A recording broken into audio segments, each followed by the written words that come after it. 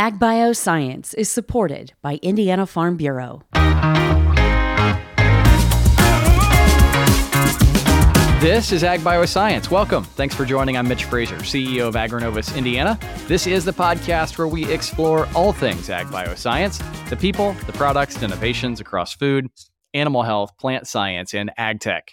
Bioplastics, a type of plastics made from a variety of sources, including vegetables and starches, is a product category set to grow to more than 6 million tons globally by 2027. The growth could reduce demand for petroleum-based plastics and may create a new market for agbioscience. Here to share how are Brian Southern and Katie Southern, co-founders of AgroRenew. Brian and Katie, it is good to see you both. Welcome to Agbioscience. Good morning, Mitch. Thanks for having us on. Yes, thank you. It is good to see you. This growing global market for bioplastics, one that you both know well. Before we dig into it and the role of agbioscience, we have to learn more about you, how you came to create AgroRenew. Brian, Katie, whoever wants to jump in, share more about your journey to creating AgroRenew. All right. AgroRenew's origin story begins where all good ideas start, actually at the kitchen table. One day, Brian came home from Vincennes and we were just discussing our day, having conversations over probably BLTs and corn, because that's my favorite summertime meal. And we were discussing this new venture with watermelons and his work with Knox County. And we started just brainstorming ideas, going through what we call a SWOT analysis when it comes to innovation. You talk about your strengths, your weaknesses, opportunities, and threats.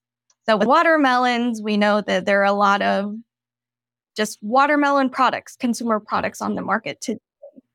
And one of those opportunities in that SWOT analysis is the watermelon rinds, that it's an unused byproduct that we are trying to think of. Me being a food scientist and working with consumer products, I was thinking more of the food aspect of how to reuse, how to innovate watermelon rind. And unfortunately, that's a very niche market. I don't believe that there will be hundreds of people, millions of people wanting pickled watermelons or kimchi watermelon rinds. That we wanted to think bigger. So we started to talk about the chemical composition of watermelons. What is it made out of? What can be used from it? And through just research, Brian started to dig into the plastics industry. And there have been similarities in chemical structures of bioplastics and just the produce and the location of Knox County. Then everything started to snowball, and here we are today. Yeah, I think, from my side, this came about as I've been working in Vincennes and in Knox County for, several months. And,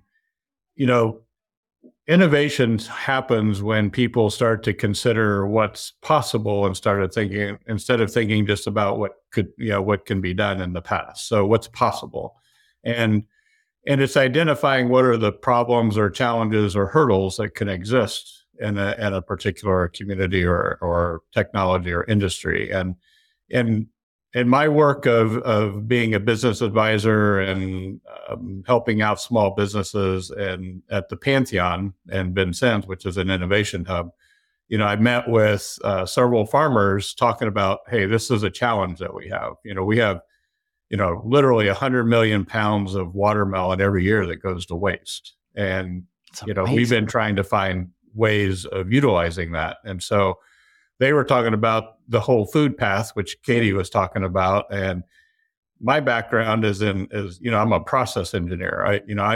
My specialty is in scaling things in a food processing environment. But I also have a background in some chemical processing and stuff like that. So I started to think about some of the challenges that exist in the plastics industry, and would it be possible even, can we innovate something new and create a new bioplastic? And that's where I was talking to Katie and I said, does the watermelon even have the types of properties we would need? And so we started to do that experimentation. And we identified that, yes, there are a couple of chemical properties within a watermelon that are necessary to make a biodegradable plastic, or polymer resin. So we started down that path, started doing the experimentation, going through the validation stage, and came up with the formulation that's utilizes watermelon along with some other elements that give us that resin polymer. And so it's creating an environment like at the Pantheon where you have coworkers and you have, members coming in and people talking about things. And that's what generated this ideation of, hey, this could be possible. This really could actually become something big. And that's how we started down this path. It's a great story. I love the view of, we have this asset on the field, right? Yeah. All of these watermelons. And for those that don't know, Knox County, Indiana, Vincennes, home to, I think it's the second largest county. Tell me if I'm wrong, Brian. You probably know the second largest county in the country in terms of watermelon production. Is that right? And first in Indiana. Actually, that's right. Knox County is like first in lots of agricultural categories for the state of Indiana, but second overall. But they like to tell you that, the largest is a county in Texas, and the counties in Texas are about the same size as the state of Indiana. So well, it is amazing that they, this organization, AgroRenew, the creation of AgroRenew really came from that realization that we have all of this excess material that could be a new ingredient to transforming the way that we consume plastic. I mean, with the way that we produce plastic. Yeah.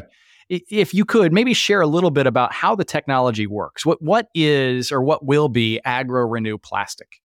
Yeah, so AgroRenew plastic is a 100% biodegradable resin polymer. And the process is, one part of it is we take the watermelons, we pulverize them, run them through hammer mill, extract the water, get them down to a dry material that we then pulverize or grind and mill into a micron dust. That gives us two chemical properties that are necessary to make a resin polymer. And in the formulation that we've created, there's roughly about 11 properties needed. And so we'll be blending the watermelon process, the processed watermelon, with other biosources like chia seed or coffee grinds.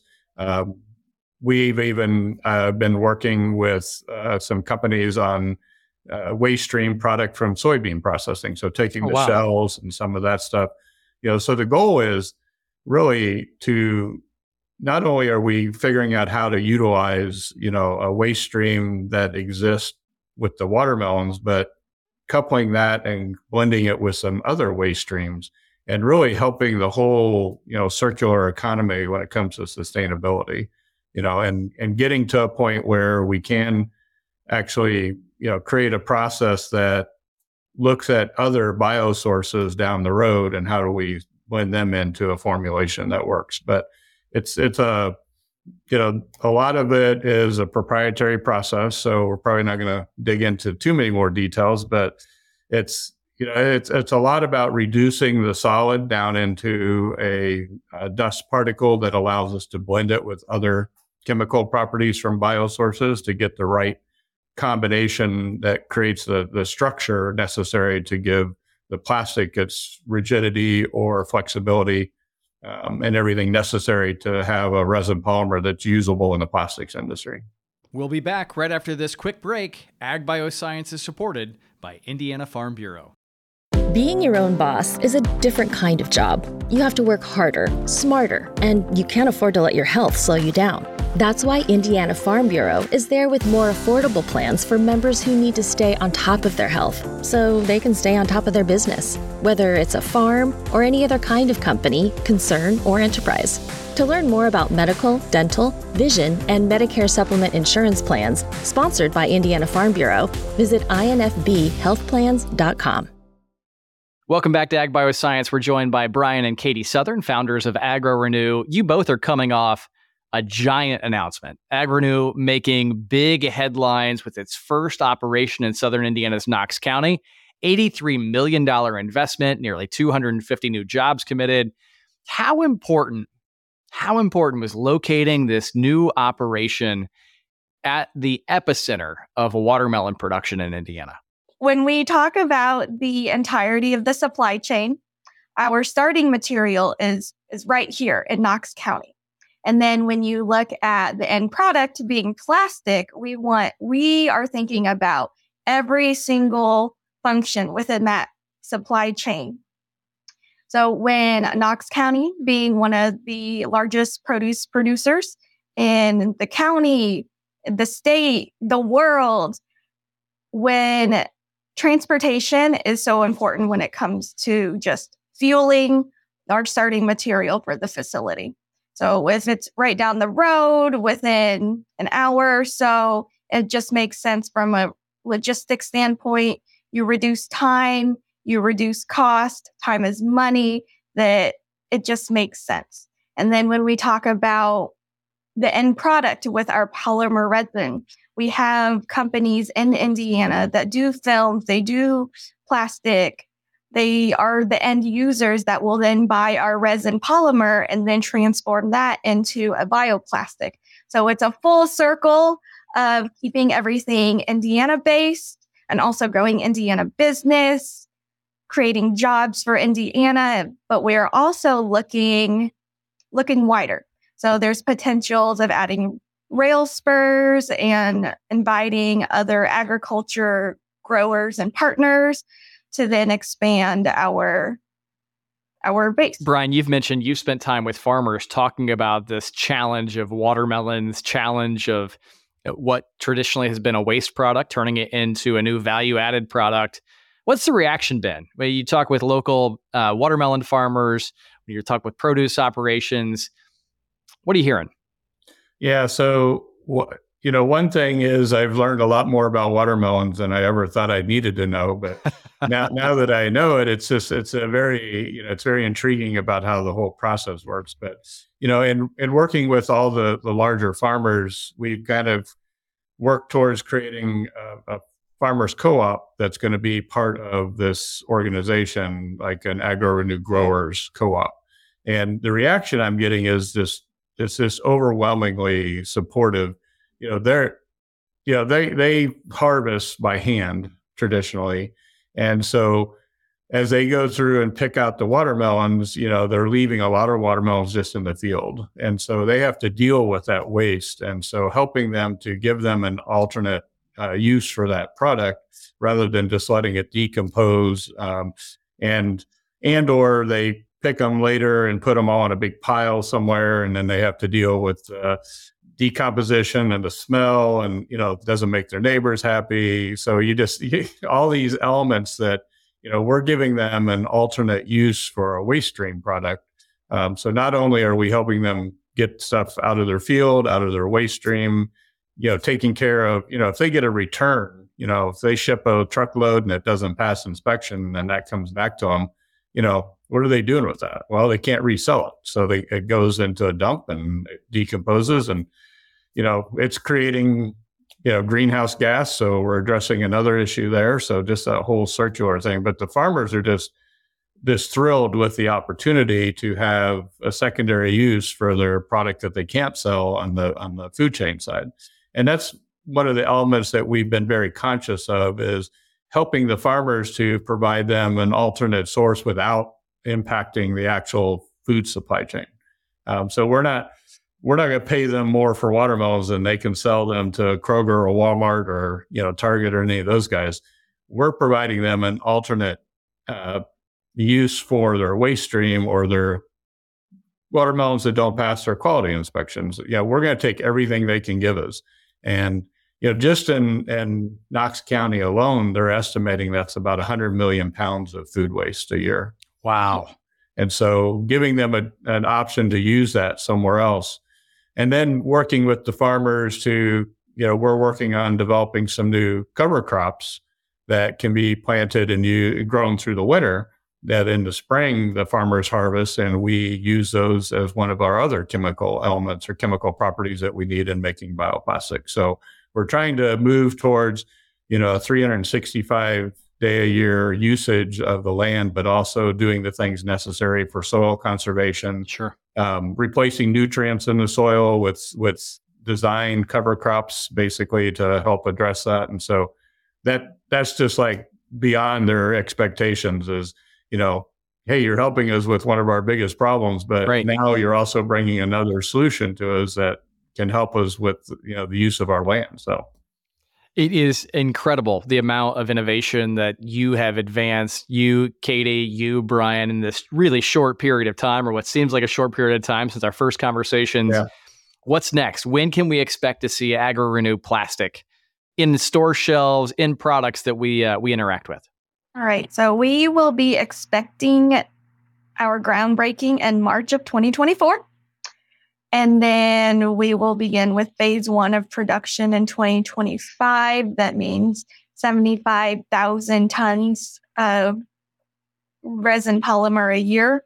And then we're just going to, as our volumes grow and as we begin to partner with more farmers and we get more starting material, then we've already built in future capacity in the plant to then grow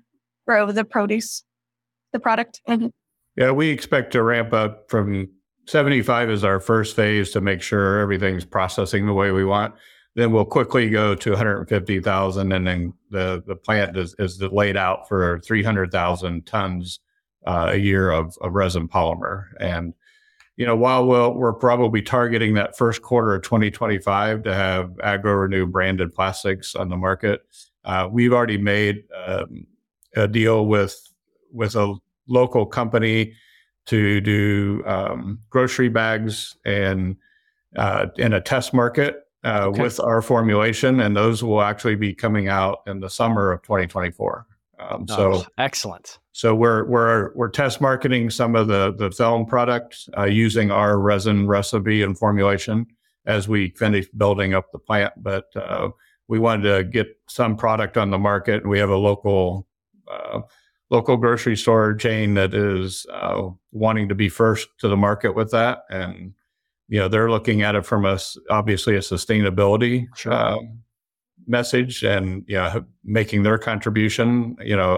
Grocery bags is probably one of the largest uses of plastics today that basically gets used once and thrown away. And so being able to address and have a biodegradable grocery bag is going to be a significant impact to the industry and the market. Well, I look forward to seeing those on the market. Look forward to cheering you on from the sidelines. Brian Southern, Katie Southern, co-founders of AgroRenew, thank you so much for investing in Indiana, and thank you so much for spending time with us today on AgBioscience. Thank you for having us, Mitch. I enjoy your show. And thank you for tuning in to AgBioscience. You get the latest AgBioscience news and insights from discussions just like this by subscribing wherever you listen to podcasts. And while there, you can access our entire library and give us a review. Don't forget, you can always learn more online at agrinovusindiana.com. On behalf of the entire AgroNovus team, I'm Mitch Frazier, saying thanks for listening. We look forward to seeing you real soon. This podcast is a product of AgroNovus Indiana in collaboration with Inside Indiana Business. Hosted by Mitch Frazier. Produced by Kayla Chittister and Fabian Rodriguez. Photography by Kaylee Kerr. To get all AgBioscience news all the time, visit agrinovusindiana.com.